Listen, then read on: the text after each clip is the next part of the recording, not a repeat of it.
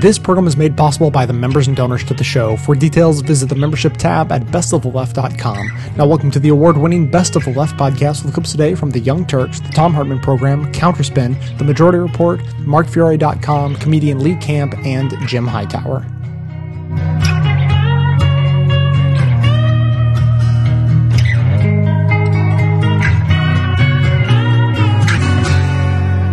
Some good news for environmentalists at last. The EPA unveiled a proposal today that would sharply limit some of the pollutants in our automobile tailpipe emissions. Those in particular are sulfur and also nitrogen oxides. Sulfur will be cut by 60% from current levels, nitrogen oxides by 80% from current levels. Now, this seems like a good thing, you would imagine. Cleaner air for everybody. We all have to breathe the air. If you're poor, if you're rich, breathe the same air.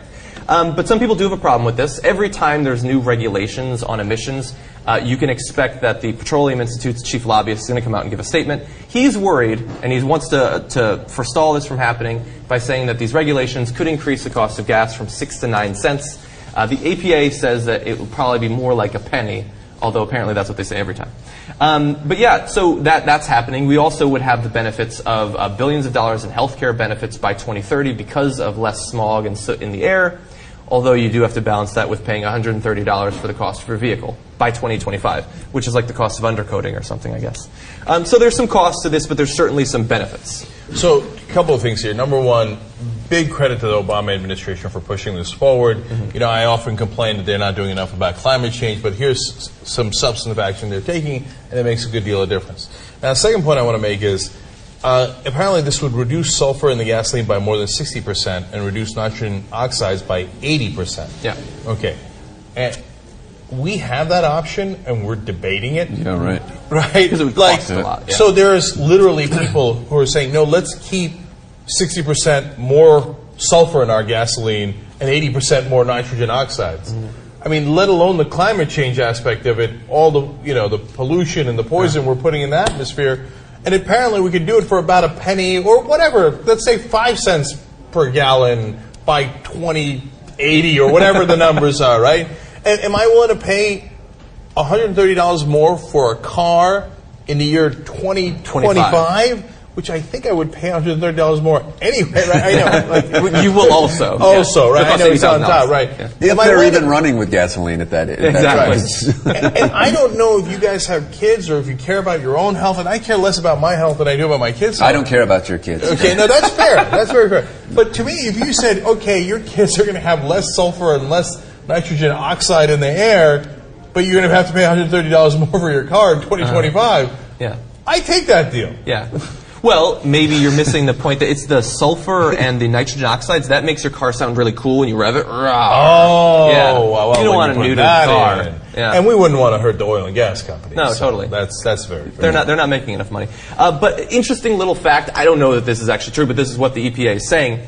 This one change, just cutting the amount of pollutants in our gas right now, would have the same long-term effect as taking 33 million cars off the road with the current system that we have. That's huge. That's mind-blowing. It is mind-blowing.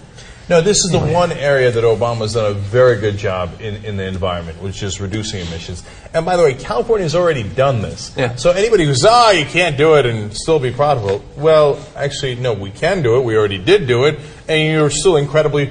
Have the car companies stopped selling cars in California? No, in fact, most brands still sell the most cars of every class of car. The most cars they sell in the United States are sold in California. We've been on the run, driving in the sun, looking out for number one. California, here we come, right back where we started from.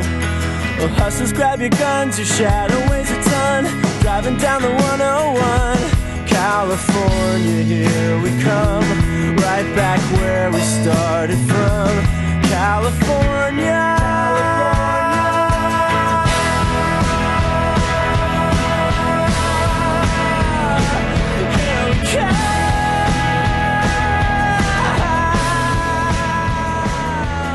Todd in Anoka, Minnesota, listening on AM 950, Minnesota's progressive voice. Hey, Todd, what's up? Hi, Tom. Thanks for taking the call.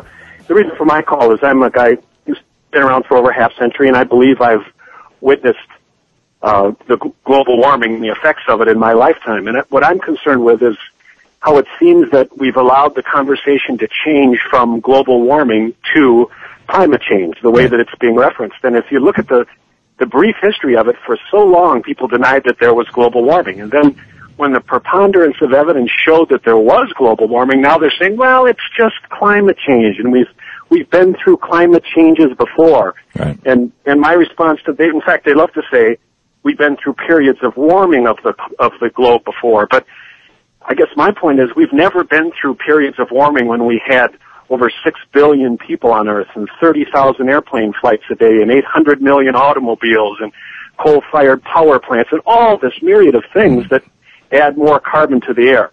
Well, and the times that we have had really significant, like 5 degrees Celsius warmings before, they've been called extinctions. Well, I just wish we wouldn't allow them to make that change, to go from global warming to kind of dumbing it down to climate change. Yeah, somebody called the program a week or so ago and said, where did this climate change come from? Why aren't we calling it global warming? And I said at the time that I thought that it came out of the scientific community, that they wanted to be a little more precise. And several listeners pointed me to links, and you can read the threads over on our blogs at TomHartman.com, pointed me to links that showed that this was actually a suggestion of Frank Luntz's. Well, I believe that completely. In fact, I think that's probably why the scientific community is making that change, is they're just trying to soften it enough so they believe they'll be listened to a little bit more. But I think we need to be real serious about it and use the words global warming rather I think we need to use the words global disaster, and we need to talk about extinctions. And I'm serious talking about extinctions. The last major extinction on Earth, not the last one, but the second to the last. But the last one was the end of the Jurassic period, and that was when 65 million years ago a meteorite hit the Earth near what is now Cancun, left a giant crater, which is that basin there off the coast of Mexico that leads into the Gulf of Mexico, and that crater. That meteor killed roughly 60% of all life on Earth, including virtually all of the dinosaurs, with the exception of some of the holdovers like the alligators and things, and some of the smaller ones, and apparently birds, which came out of dinosaurs. But the extinction that preceded it was, it's called the Permian extinction, and it happened 250 million years ago. And up until the 1990s, nobody knew what caused it. The assumption was always that it had been a meteor strike, like the other extinctions were either meteor strikes or massive tectonic activity, changing of continents, breaking up of continents and things, blowing all kinds of lava out into the atmosphere. And nobody really got what caused the Permian extinction. And there's a brilliant documentary over on BBC about this, that the Permian extinction was caused, first off, there were two killers. The Permian extinction, first of all, is important because 95% of all species, 95% of all life on Earth vanished. It was a period of at least 80,000 years of the planet being virtually sterile, and tens of millions of years that it took for the planet to come back, and then 65 million years of for the dinosaurs to fully evolve before the next strike happened.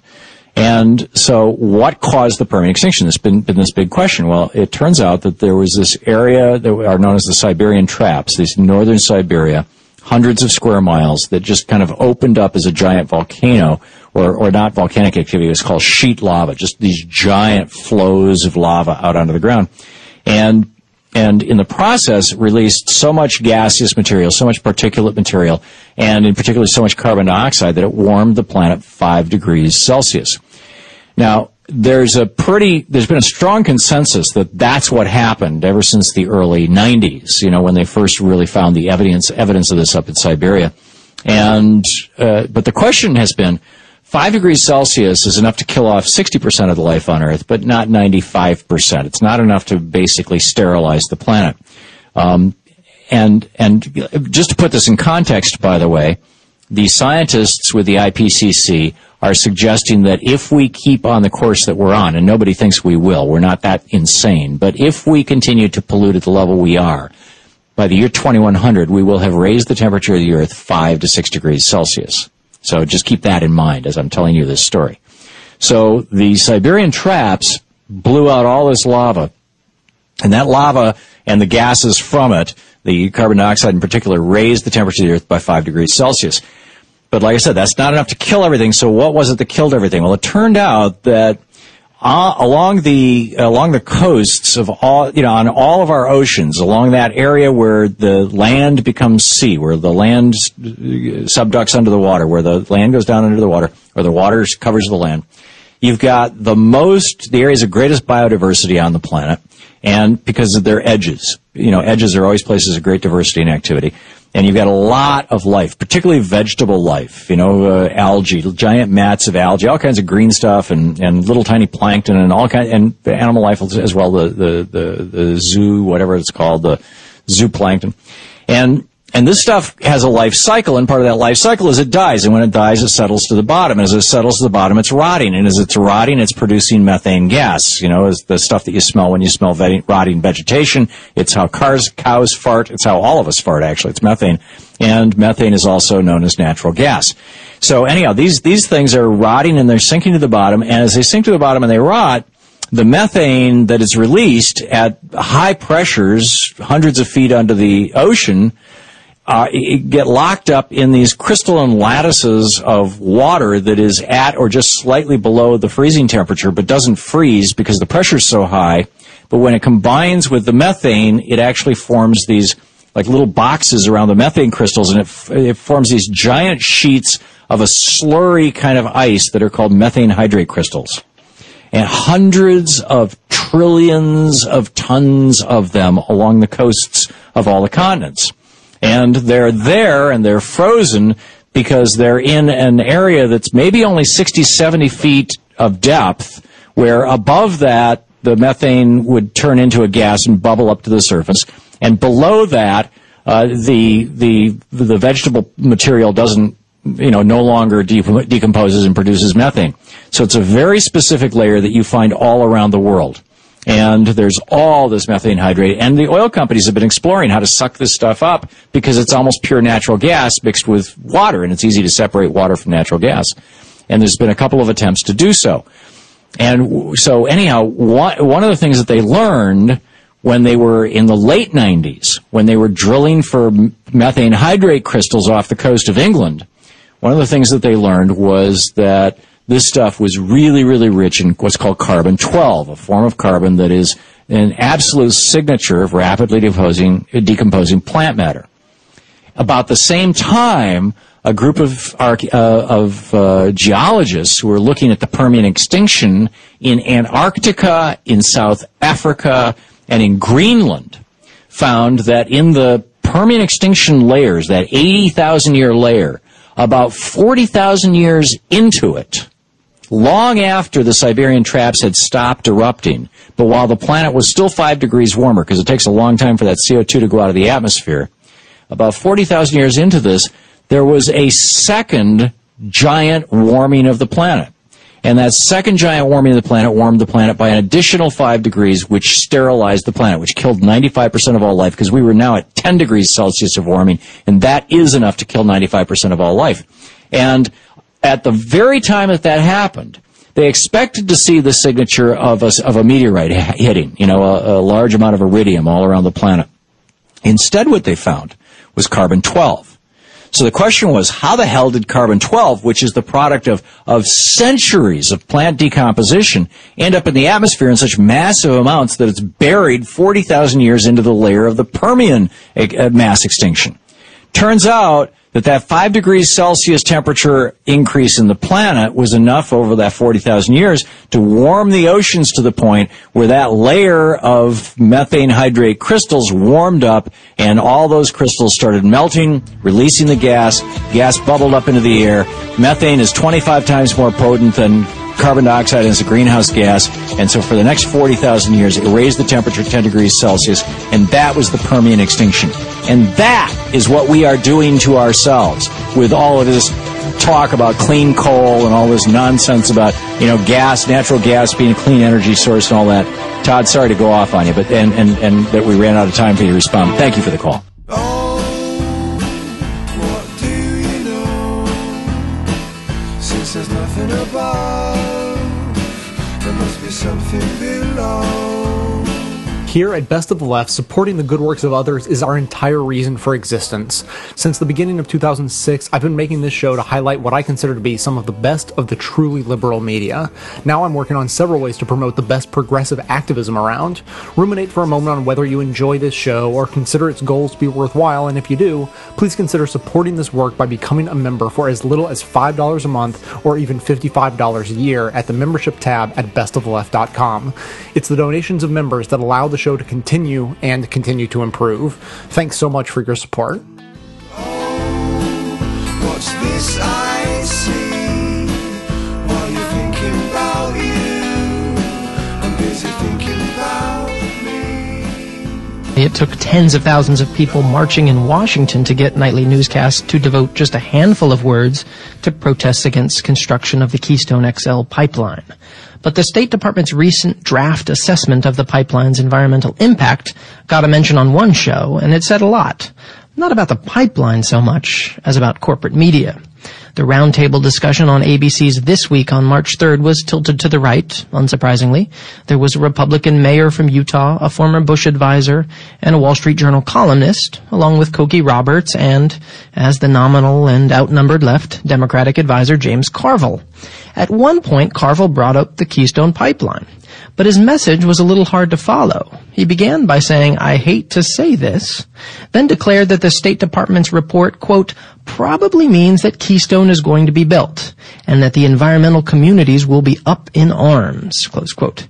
It's unclear what it was he hated to say, but his actual message seemed to boil down to this. Look, if you're a Democrat and you believe in science, then if this is the science, that's the science. Of course, there's no reason to accept that a State Department review is the science on anything, which is why we've seen an array of groups issuing critical responses to the report, which argues that the pipeline won't exacerbate climate change because the tar sands are going to be burnt anyway, which is not really a scientific analysis, but a political judgment, and a questionable one.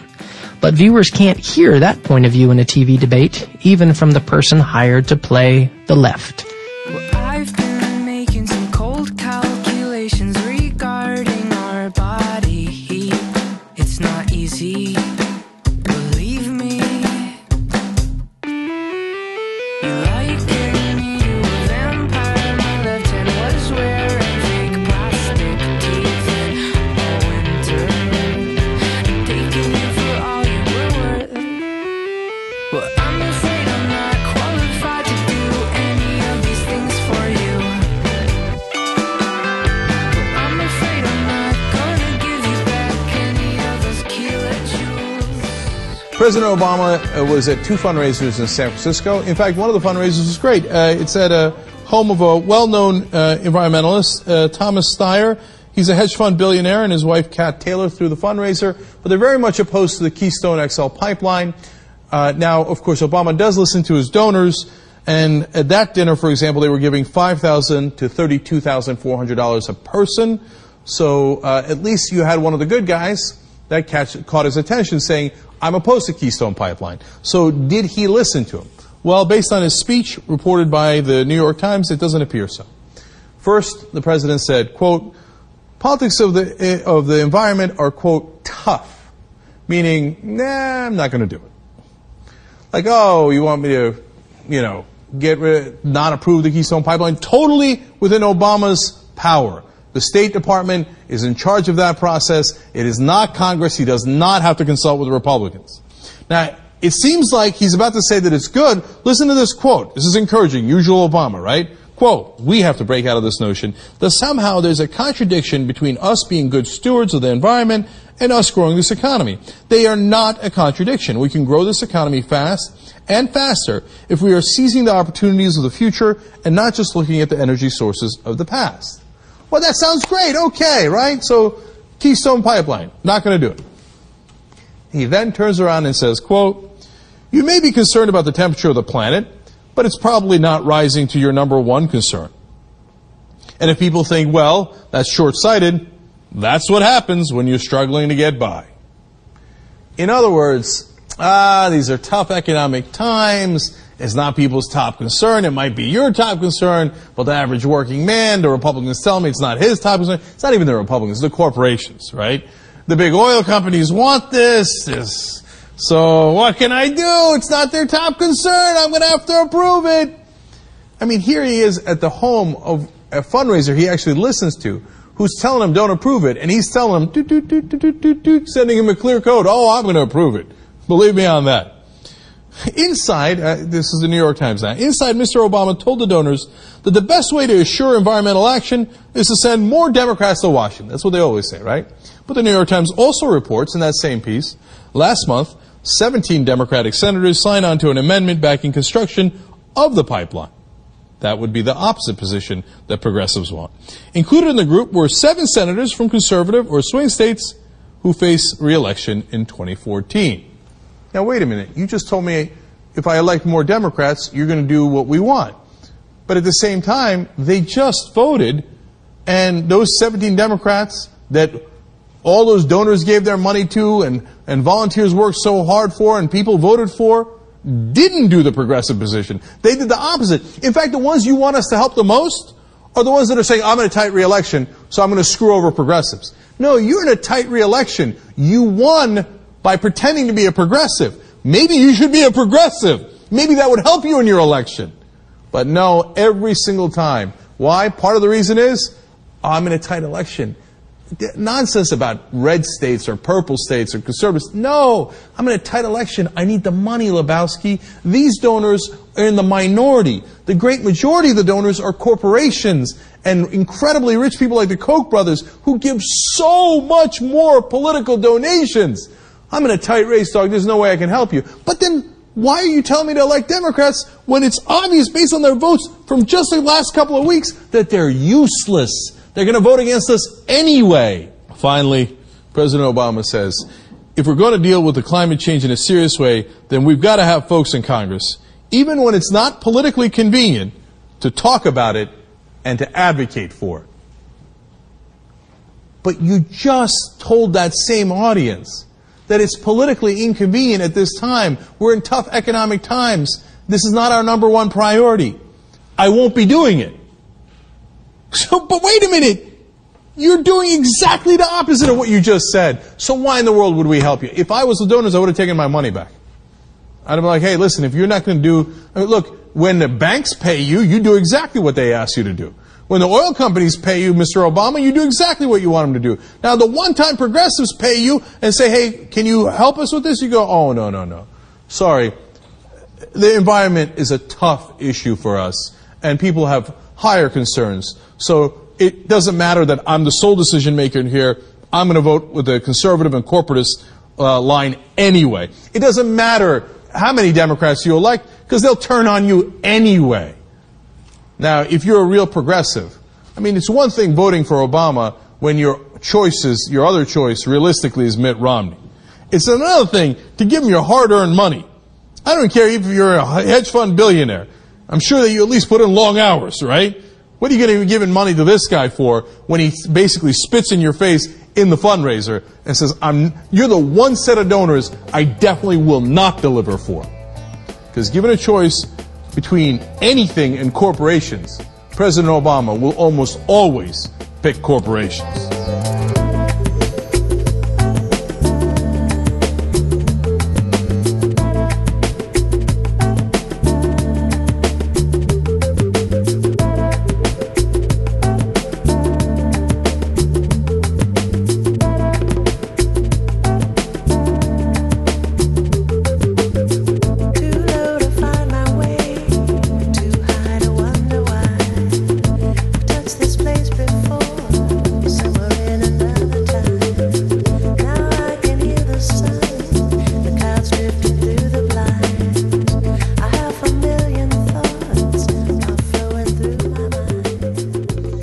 Say Republicans, they just deny the idea of man-made climate change. They're not coming around. But Smokey Joe Barton. Oh, I should mention he's a Republican congressman who sits. Is he the chair of the Energy Committee from Texas? He certainly sits on it. He is a Republican. There's a reason why they call him Smokey Joe, and it's not because he smokes a lot. It's because he is one of the biggest recipients of fossil fuel lobbying money and carbon-based energy lobbying money of anyone in Congress. And has, I don't know if they rate him, but he would have an A rating. He is going to explain to you exactly why there is some confusion about the science behind climate change, folks. Listen carefully here. Recognize the gentleman from Texas, Mr. Barton, for 5 minutes. Thank you, Mr. Chairman. I don't think it's a secret that I'm a proponent and supporter of the Keystone Pipeline, so it's somewhat redundant for me to ask too many questions. So I would point out, though, that people like me that support hydrocarbon development. Now, you got to give it up for him. At least he's being obvious. Now, they call him Smokey Joe, and I don't know if that's written in front of his little placard in Congress as he's holding these hearings on Keystone. But so, credit for that. And he's gonna put up his best argument. Go ahead. Don't deny that the climate is changing. I think you could have an honest difference of opinion on what's causing that change without automatically being either all in that it's all because of mankind or it's all just natural. I think there is a divergence of. The point isn't whether or not you can have a difference of opinion about this. That's not what the difference of opinion is about. The difference of opinion is, am I going to listen to the vast majority, the 95% of climate scientists around the world who are saying that this is man-made or not? That's the opinion. That's the binary choice here. We can all have opinions as whether or not this is that, but it's just basically, this is not like I prefer the Red Sox. I prefer the Texas Rangers. This is whether or not I'm going to believe the scientists or decide not to. And then my rationales for both of those. Maybe the opinion here is to not listen to the facts. Yeah, no, but that's like a predisposition. It's not even an opinion. I'm going to think that science is bunk. But wait a second, let's let him talk. Evidence. I would point out that if you're a believer in the Bible, one would have to say the Great Flood is an example of climate change. And that certainly wasn't because mankind had overdeveloped hydrocarbon energy. All right, so there you have it. Because one of the things, in my opinion, that I'm skeptical about what the scientists say, because if you happen to believe in the Bible like I do, in the Great Flood when Noah had his ark, that was probably climate change. The climate changed. And I don't think that was because people were driving too many cars. The proof is right there. It's in a book. He's got such a almost Cheshire grin on his face, though. I love the pure cynicism. I can't believe I'm saying this. And what I really can't believe is it's going to work. It's going to work with my constituency. It's total, not bad work if you can find it. Yeah, I can't believe I get away with this. I almost feel like, am I mocking myself by even sort of being trying to analyze that statement? Am I mocking myself by saying, let's stipulate the Great Flood happened. And that ark did exist. And let's stipulate the ark did exist. I know that they may have found it somewhere in the who knows. And that one of every animal. And so one of every animal's on. And let's just stipulate that it was climate change. Obviously, if you have a massive flood, the climate has changed in some respects. Is it possible? Is it possible, I would ask Joe Barton, if we were actually to have a serious conversation about this where he wasn't going like, come on, Sam. Not really. I mean, come on now. Is it possible that it was just sort of more localized than maybe the people writing this story in the Bible were aware of at the time? Like maybe the phone lines were down and they didn't know that, in other parts of the world, this wasn't happening, and they just assumed, when they referred to the world, they were really just talking about a very small region that may have flooded. Well, Sam, that's your opinion. and we could never know. Actually, he'd probably say, well, Sam, I can't believe you thought about it that much. Exactly. Well, Sam, I am mighty Sam, frankly, I gotta disappointed say, in you. What are you doing? Don't you got some Twitter wars to fight? You're supposed to be an educated modern man, Sam. You know David Cross for crying out loud. My God, what an a-hole you just made yourself look like, taking me seriously, Sam. God. Noah built his ark out of tar and of wood. He did all the things that the Lord said he should.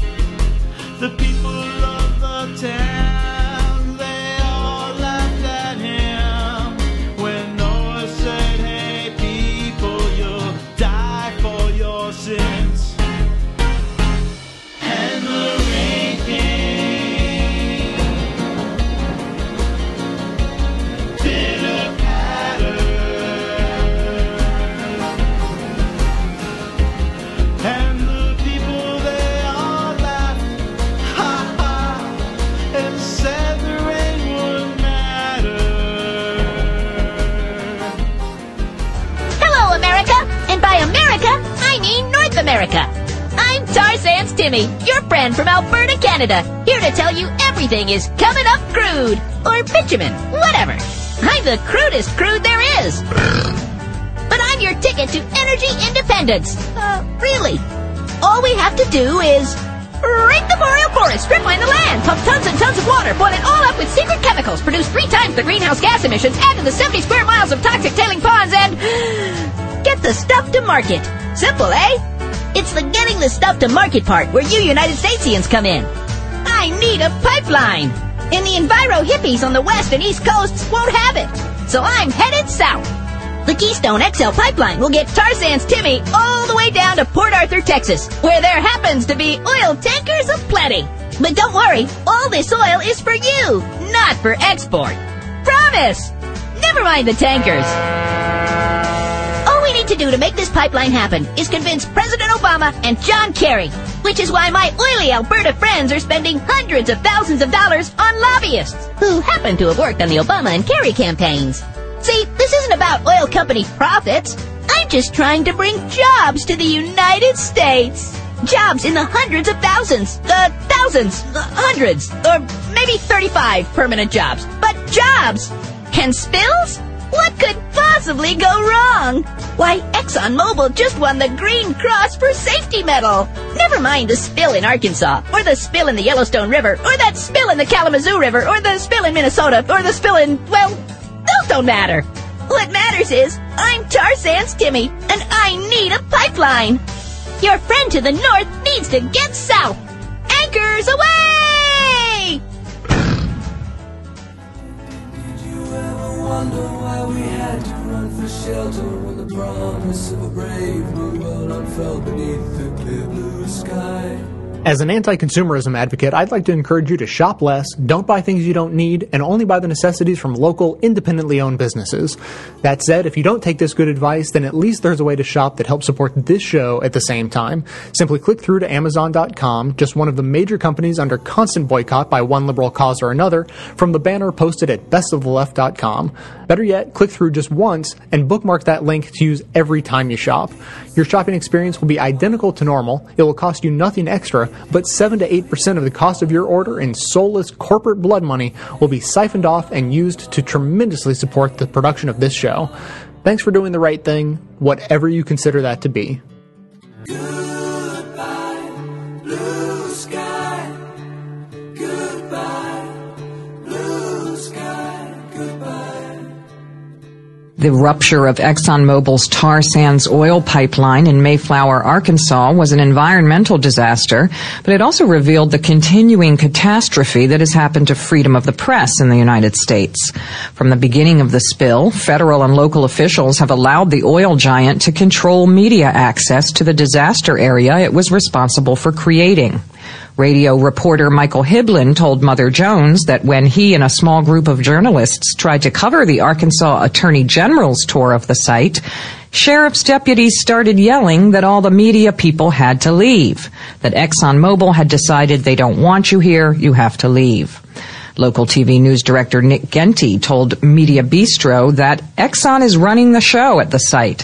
When we try to get information from local law enforcement, they direct us to the PR from Exxon. Another news director says Exxon has only allowed media in the impacted neighborhood for guided tours during times of their choosing. And trying to cover the spill for Inside Climate News, reporter Lisa Song was told by an ExxonMobil spokesperson, "You've been asked by security to leave. If you don't, you'll be arrested for criminal trespass."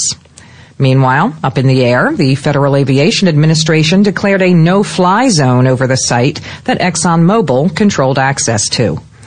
Well, this is not a new phenomenon. BP was allowed to harass reporters covering the damage the company did to the Gulf of Mexico, as was Exxon during its 1989 fouling of Alaska's coastline.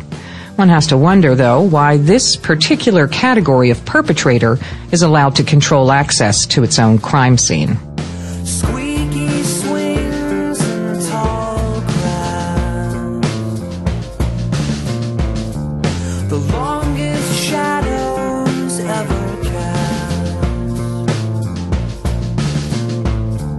The water's warm and children swim. And we frolicked about in our summer skin. I don't recall a single care. Just greenery and humid air. My favorite quote for the day, John Kenneth Galbraith. The modern conservative is engaged in one of man's oldest exercises in moral philosophy. That is, the search for a superior moral justification for selfishness. Right. So how is that being played out in our world today? Well, let's start with ExxonMobil, one of the most profitable companies in the world that regularly pays no U.S. income tax. They had a pretty horrible tar sands oil spill in Arkansas last month. Most people heard bits and pieces of the story, but here's what you probably have not heard from the corporate media. First off, you got a glance of the the pipeline rupture and the spill because of citizen bloggers and journalists like Drew Barnes, who posted a video of it on YouTube. But you haven't seen much coverage from the air of this, have you? That's because, just like with the BP Halliburton blowout in the Gulf, the FAA imposed a no-fly zone over the oil spill. You're not allowed to see what's going on. ExxonMobil has even hired local police for security, and they're doing a pretty good job of keeping reporters away, according to Mother Jones, reporting that documented numerous instances of people being threatened with arrest for just trying to ask questions or take pictures on site. Monday nights on C-SPAN. Second, with all the money and profits from that oil pipeline, ExxonMobil doesn't have to pay into the federal fund to clean up oil disasters, including this one. Why? Because the stuff in that pipeline isn't oil, in quotes. It's that stuff that the press refers to as tar sands oil from Canada, but legally is known as diluted. How do you say this, Shana? Do you know? Or Jim? Is it bitumen? Bitumen? B-I-T-U-M-E-N. It's one of those words I've been reading since I was a little kid. I never heard said out loud. Let's say it's bitumen, whatever it is. It's basically it's slurried coal. It's shale, right? It's related to coal. And according to a 1980 law pushed through and passed by our bought-off Congress, that stuff that comes from Canada, that diluted bitumen, not being oil, is not subject to the tiny taxes that are imposed on regular oil and regular pipelines to pay into a fund to help cover the cost of spills from regular oil from regular pipelines. So even though this is worse, it's free. Another reason by the diluted bitumen, a.k.a. tar sands oil, that'll be coming down the Keystone XL to refine it on the Texas coast and then ship the refined diesel they extract from it to England and Mexico and China and Brazil. We, by the way, will get to keep all the poisons left over from the refining process right here in the United States. We get to pay for all the cancers from them. Expect Cancer Alley down south to grow substantially. Finally, to add insult to injury, we get one of the more heavily oil industry-funded members of Congress, Oklahoma Republican Congressman Mark Wayne Mullen, who tells us this. I think Exxon should be actually patted on the back for the way they handled this. Right. And this clueless congressional newbie repeats the lie that if the Keystone Pipeline carrying more of this tar sands oil to the Gulf Coast is finished, it'll somehow reduce our dependence on Middle Eastern oil. Trying to tie the wonders of ExxonMobil to the bombing in Boston, this fool actually said, quote, I mean, would we rather buy oil from the Middle East that sponsors the acts that we saw, like at the marathon that we just saw yesterday? End quote. I guess the congressman got out ahead of John King and CNN in knowing who blew up the pressure cookers in Boston. But aside from that stupidity, the pipeline will not reduce our dependence on foreign oil a bit because all that slurry from Canada is going to very, very profitable refineries on the Gulf Coast where they can export the refined gas and diesel overseas. Last year, our nation's number one export, it was not TVs or jeans or computers. We invented all those things, but we don't make them here anymore. Number one export of the United States of America? Gasoline and diesel fuel. Refined oil products. Yep, the big oil companies are exporting gas and diesel from the U.S. like crazy, keeping the prices here high for us and the profits for them very, very high. And they want to export even more and let us keep the waste and the cancers and the oil spill risks. We've been scammed. From the 1980 law exempting the oil companies from paying into cleanup funds for Canadian tar sands oil, to blocking our press from covering their spills, to buying and selling our members of Congress like they were cattle or sheep. All of this. Now, just think about this for a minute. This oil industry is doing all of this stuff to keep alive a 19th century fuel. This is the 21st century, for goodness sake. A 19th century fuel that is destroying our planet. It's time to leave behind fossil fuels altogether. Portugal just produced 70% of all their power needs from renewables. We can do that too. We're still the nation that put a man on the moon. We invented the transistor, the integrated circuit. I remember when it happened. We have led the world for centuries. If we could just get the bought and paid for politicians out of the way and get our press to actually cover the horrors of tar sands oil and the reality of climate change, we just may be able to once again have that John F. Kennedy vision of being the city on the hill. Yeah, I know Reagan used the phrase too, but he was quoting Kennedy. We should even take a lesson from the dozens of nations that have nationalized their oil. And like Norway, use that money to send their kids to college. Can you imagine? Hey, we got a lot of oil under the ground in the United States. It belongs to us. We're going to send our kids to school with it. You can pump it out and make a little profit on it, but it's our oil. They do that up in Texas, or up in Alaska, you know. They got this permanent fund. It's got millions and millions of dollars in it every year. When Sarah Palin was governor, every year she sent out a check for $2,000, not just to every voter, but to 3-year-olds, 6-week-olds. People would try to have their baby the day before the checks went out so they'd get last year's check plus next year's check. I mean, come on. If the Socialist Republic of Alaska can do it, why can't the rest of the... I mean, you know, if a socialist like Sarah Palin can pull that off and be proud of it, it's time for us to step up and speak out and say, you know, the oil industry does not represent us. It does not own us. And we are not going to let them destroy our planet or our country or our way of life or our lives, or perhaps most importantly, and all of those things are very important, but the thing that can influence all the rest of them, our form of government. We're not going to let them do that anymore. We are going to show up, and we are going to speak out, and we are going to hold them accountable. You've been noticing how long it's been taking the Obama administration to come to a decision about the Keystone XL pipeline. The pressure is enormous. You can add to it. Go to 350.org and become part of the solution.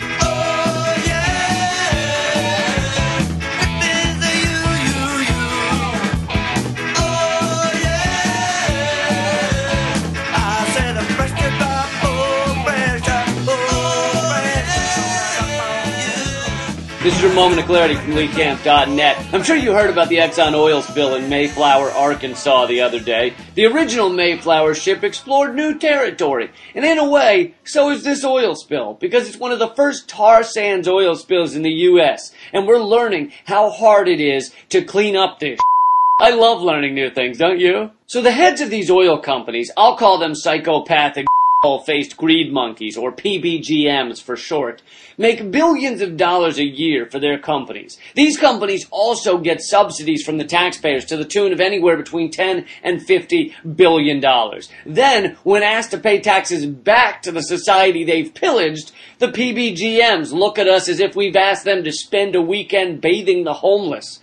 According to Citizens for Tax Justice, between 2008 and 2010, ExxonMobil paid a tax rate of 0.4%. That's less taxes than Snoop Dogg paid on his medicinal marijuana stash. Then when they spill oil across a town like Mayflower, they do a great job of pretending to clean it up. With big paper towels and funny hats and hoses, they put on quite a little show. And why do I consider it a show? Because there's a deep, dark secret about oil that the PBGMs really don't want you to know. You can't clean up oil. You can't do it. Not really. Not in the real world. Not when it's mixed with water and soil and otters. It's impossible. You can clean up some of it. You can push it around a little. You can get it out of people's faces. But it ain't gonna magically subtract itself from the water and land. So what Exxon and BP do is they make it look like they're cleaning up. Just like it looks like that magician ripped the head off the bunny rabbit. Just like it looks like that guy punted that football across highway and into a basketball hoop in that viral video that got 12,743,000 more views than this video will ever get. Did any of those things really happen? Nope. But it's all part of the show, my friends. Exxon should win an Oscar for best performance by a corporation in a dark comedy. And even though they put on a show, they would prefer you don't see the spill at all. And this is why BP held the media back from the Gulf of Mexico, even going to the trouble of hiding oil-covered dolphin carcasses, which is really a specialty skill. Not many colleges even allow you to major in that anymore. It's got to be a labor of love. And Exxon has fought the media back from this new spill. They even went so far as to get the FAA to declare a no-fly zone over the spill. You know, there were only 3 other events in our history that were so gruesome the authorities wouldn't even allow planes to fly overhead. 9/11, the eviction of Occupy, and last year's Adam Sandler film, That's My Boy. But luckily, Exxon's now telling us this wasn't an oil spill. They're telling us they spilled something else called bitumen, which sounds like how Snoop Dogg would describe his weed. But no, bitumen is chemicals mixed with Canadian tar sands. It's even more toxic than oil. And the Koch brothers and TransCanada and Exxon and so many others are salivating at the idea of pumping this across the entire continental U.S. in the new tar sands pipeline, a.k.a. the Keystone XL, a.k.a. the nail in the coffin for climate change. A rupture from the Keystone pipeline would make this current spill look like wiping dog off the bottom of your shoe. Bitumen is a vicious mother. and it's not going to be cleaned up by a quicker picker-upper. Wait a second, I thought we were talking about oil. How'd we get to climate change? A good person to ask about that would be NASA scientist James Hansen, who has told us for years that the tar sands contain twice the amount of carbon dioxide emitted by global oil use in our entire history. And if we fully exploit them, the amount of carbon dioxide in the atmosphere would be truly catastrophic, killing off between 20 and 50% of the planet's species. And for those of you who think you don't care about this, it would also probably ruin your bachelor party. I hope that celebratory blow-up doll also works as a raft, because your town will likely be underwater. So what can you do about this other than protest the Keystone XL and throw things at your TV? Well, there's actions going on everywhere, every day. My friend Ed Fallon in Iowa has a cool one. He's doing a march for climate action across the entire United States. Some say marches never do anything. I point them to the civil rights marches and the Vietnam War marches and the march that Snoopy does every Thanksgiving Day down the streets of Manhattan to raise money for erectile dysfunction research. Of course, it was revealed last year that someone just forgot to inflate that part of Snoopy's body. So maybe that example isn't the best. Anyway, you can learn more about the march at climatemarch.org. And tell the Keystone Pipeline to go itself before it all of us. My window's kept out the cloudy line, and downstairs sat a couple having a fight. Well, history is bound to repeat. 1,000 kids trying to sleep. And when they grow up, they'll march in the street. They'll march in the street. They'll march in the street. I like the word gobsmacked because it sounds like what it means. Something completely astonishing, so unbelievable that it smacks you. For example, on April 3rd, ExxonMobil was scrambling to cope with thousands of barrels of tar sands oil oozing out of a ruptured pipeline in the town of Mayflower, Arkansas. The spreading toxic contamination from the oil giant's pipeline was awful, but hardly surprising, given Exxon's long record of reckless disregard for our environment, people, and communities. So, the gobsmacking news of April 3rd was not that America's most profitable corporation had yet another spewing disaster on its hands, but that something called the National Safety Council awarded its Green Cross for Safety medal that very day to, guess who? The contaminator of Mayflower. Presenting the award during an event in Houston, NSC's president declared with a straight face, "It is evident that ExxonMobil is committed to excellence in safety, security, health, and environmental performance." Good grief! While Mayflower was covered in Exxon oil, Exxon was being covered with environmental praise. It was like giving a bird protection award to a smiling cat with feathers still stuck in its whiskers. What exactly is the National Safety Council? An industry front.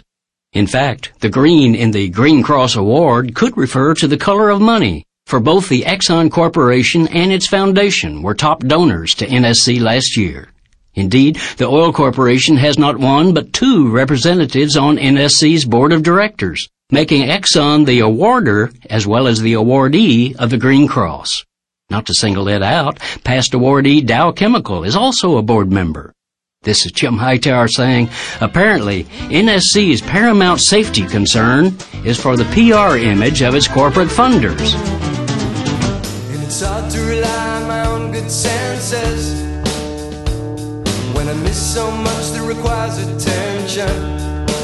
Hey, this is Lee Camp. I hope you've enjoyed having my Moment of Clarity rants pumped into your skulls. If you have, you would almost definitely love my free Moment of Clarity Backstage podcast, where I discuss the topics of the day. You know, the little things, like the corporate raping and pillaging of our world. I also have on fun, awesome guests like this lady. My name is Janine Garofalo. This guy. Hi, I'm John Oliver. And even sometimes this guy. This is Greg Pallas, and I've got my zipper caught in Moments of Clarity. Free at Lee LeeCamp.net, iTunes, Stitcher, or the Android app. Plus, there's a Moment of Clarity book for those of you who thought, I love Moment of Clarity, but I hate how I can't lick it. Well, now you can. The Moment of Clarity book and ebook, get it at LeeCamp.net or on most e-reader platforms. And remember, keep fighting and stay angry. You have to cry with your own blue tears, have to laugh with your own blue cheer. Yesterday was the final day for public comments on the Keystone XL pipeline. Over 1 million public comments were submitted.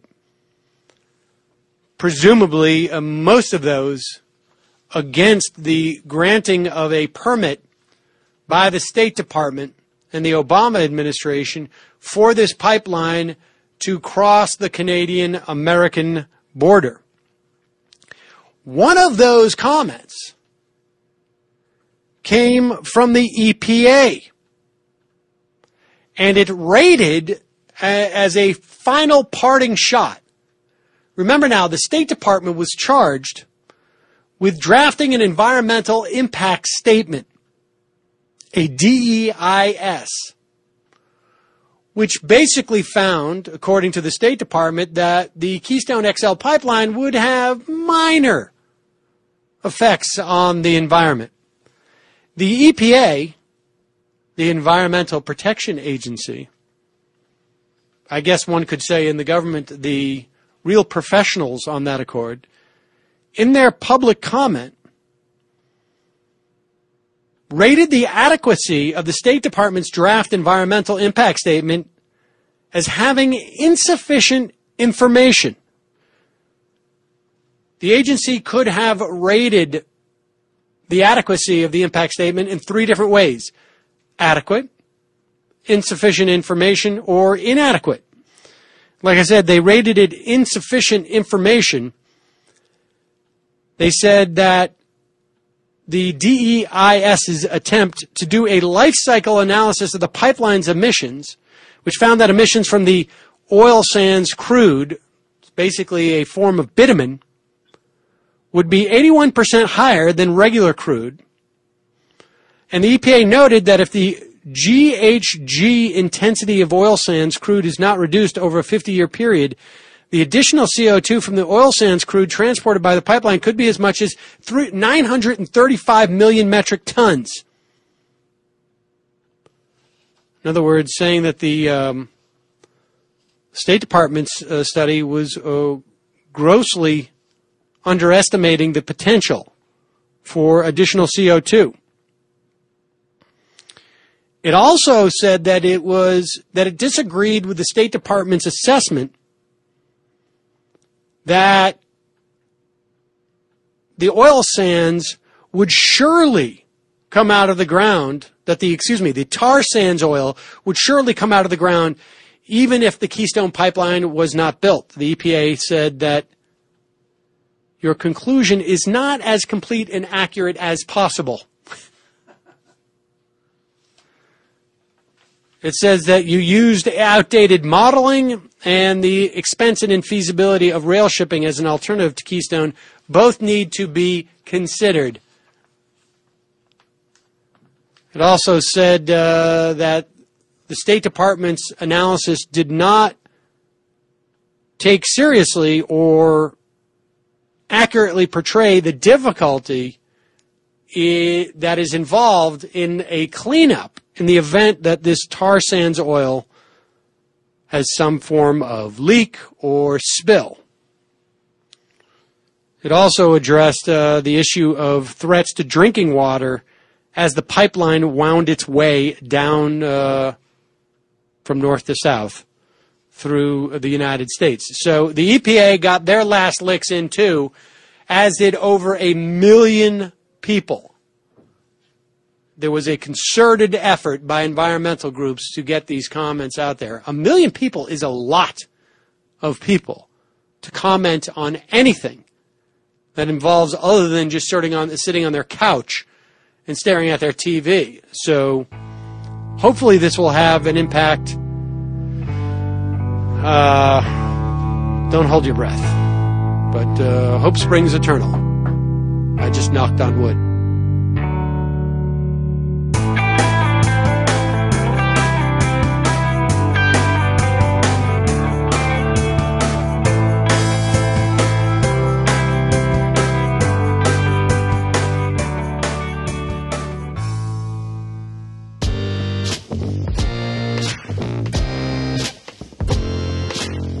Jay. This is George from South Florida. I don't know if this is an activist call to action as much as just a request from you to either maybe talk about on your next comments at the end of your show, or if you can make a show revolving this. I had actually been thinking a lot about this before I just heard this last show about the mainstream media. Just something that I wanted to know about, which was maybe if you could show us or give us kind of examples or ideas of how to change things. And what I mean is, I know that the first steps, I guess theoretically, would be to call our congresspeople or call local politicians and kind of express our opinions, express our likes and dislikes in order to get policies and things like that changed. And I've been contemplating whether or not to call and ask you about that already when I heard this show on the mainstream media, and how I'm now listening to your comments, and you're making a comment about the fact that, you know, we're getting the lowest common denominator because we don't demand anything better. So how do we pretty much go about demanding that? Is it as simple as picking up the phone and just whoever answers pretty much just say, hey, I don't like what you guys play on your shows? It's pretty much BS. There's nothing of substance, and we're not learning anything, and we demand better. Same goes for politicians, calling them and just expressing whether we like or dislike certain policies that are being pushed through, or requesting that other policies that aren't being pushed through be so. So if you could please maybe get back to me or get back to us through your show as far as taking real physical steps towards creating change, I think that would be great. I mean, I'm someone that's very interested in politics and has been listening to your show for quite a while. And even though I'm quite motivated to change things and have formulated a lot of opinions over the past few years about policies and, you know, regardless of the partisanship or whatever, I think that taking that first step of actually creating change is one of the most difficult. So I would really appreciate that, Jay. I think that'd be really cool, and looking forward to your response. Thanks a lot. Bye-bye.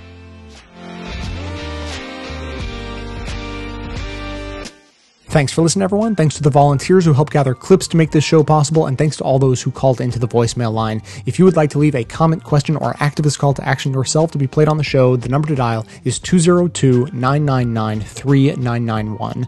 So today I'm just going to respond to George from South Florida, the second message of the day, asking about, you know, what can we actually do to make the world a better place.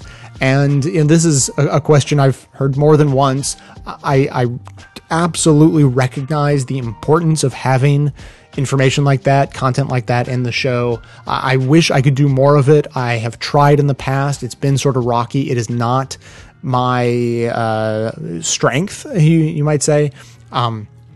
You know, everything about the show, all the research I do for the show is always, the easiest way to say it is I'm always looking backwards. I'm always looking at things that have happened and what people have already said about those things that have happened. And people just don't often talk about what is going to happen in the news shows that I listen to. So unfortunately, that puts me in a tough position to promote activism, you know, what you can do, what big event is coming up, and things like that. I want to do more of it. I'm trying to do more of it. But in the meantime, I can give sort of a somewhat generic, broad answer to George's question, which is similar to what my old boss used to say. He's the executive director of a climate change organization. And what he would say when he was encouraging people to support the fight against climate change was recognizing that everyone has limited time and limited resources. You can only do so much. You only have so much to give.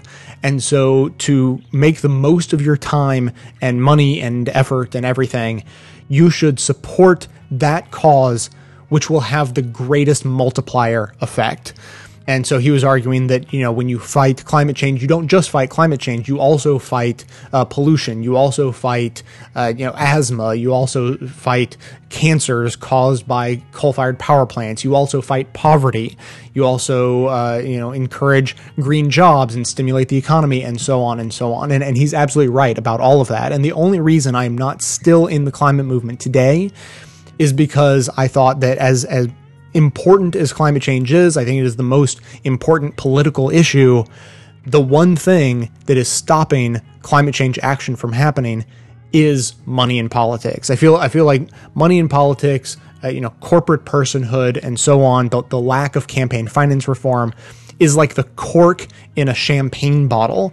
And if you can release that cork, then, just a cascade of more progressive policies will come rushing forth. I think that the policies coming out of the U.S. government are far, far, far to the right of the desire of the citizens of this country. And so I think that fixing the financial system as it pertains to politics will allow the political system to more accurately reflect the will of the people, which, because of how far to the right we are now, will bring us further to the left and will include action on things like climate change. So whether your most important issue is climate change or, like mine, is money in politics and corporate personhood, just because only because I see it as a sort of an order of operations sort of a situation, whatever issue you see that you are not only passionate about, but that you see can have a multiplier effect, that you feel that your time being spent on that issue will make the best use of your time. That is what I recommend you work on. And so if your issue is climate change, for instance, we heard 350.org mentioned in today's show. That is the organization that I like to mention. It's the national and international organization that I think is doing the best job fighting climate change. And if your issue is corporate personhood and money in politics in America, then the organizations that I like who are working on that is the Political Action Committee set up by the Young Turks, friends and neighbors here of the Best of the Left. They have set up Wolf-PAC, P-A-C, wolf-pac.com, and their entire reason for existence is to amend the Constitution to repeal the idea of corporate personhood.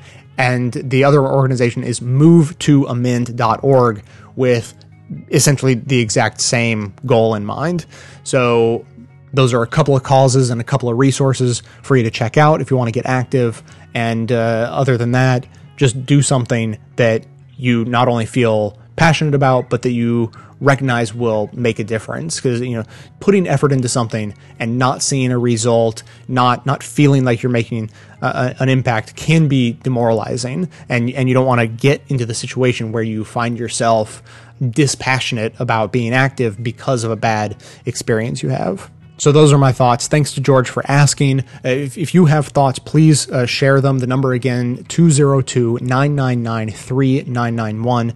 That is going to be it for today. Thanks to everyone for listening. Thanks especially to those who actually support the show by becoming a member or making one-time donations. That is absolutely how the program survives. If you are not already subscribed to the show, there are lots of ways to do it. Everything from iTunes and the standard RSS feed to great apps that actually let you subscribe to podcasts with your smartphone, including Stitcher. People love Stitcher. And there's even a Best of the Left app made specifically for the show for iPhone or Android.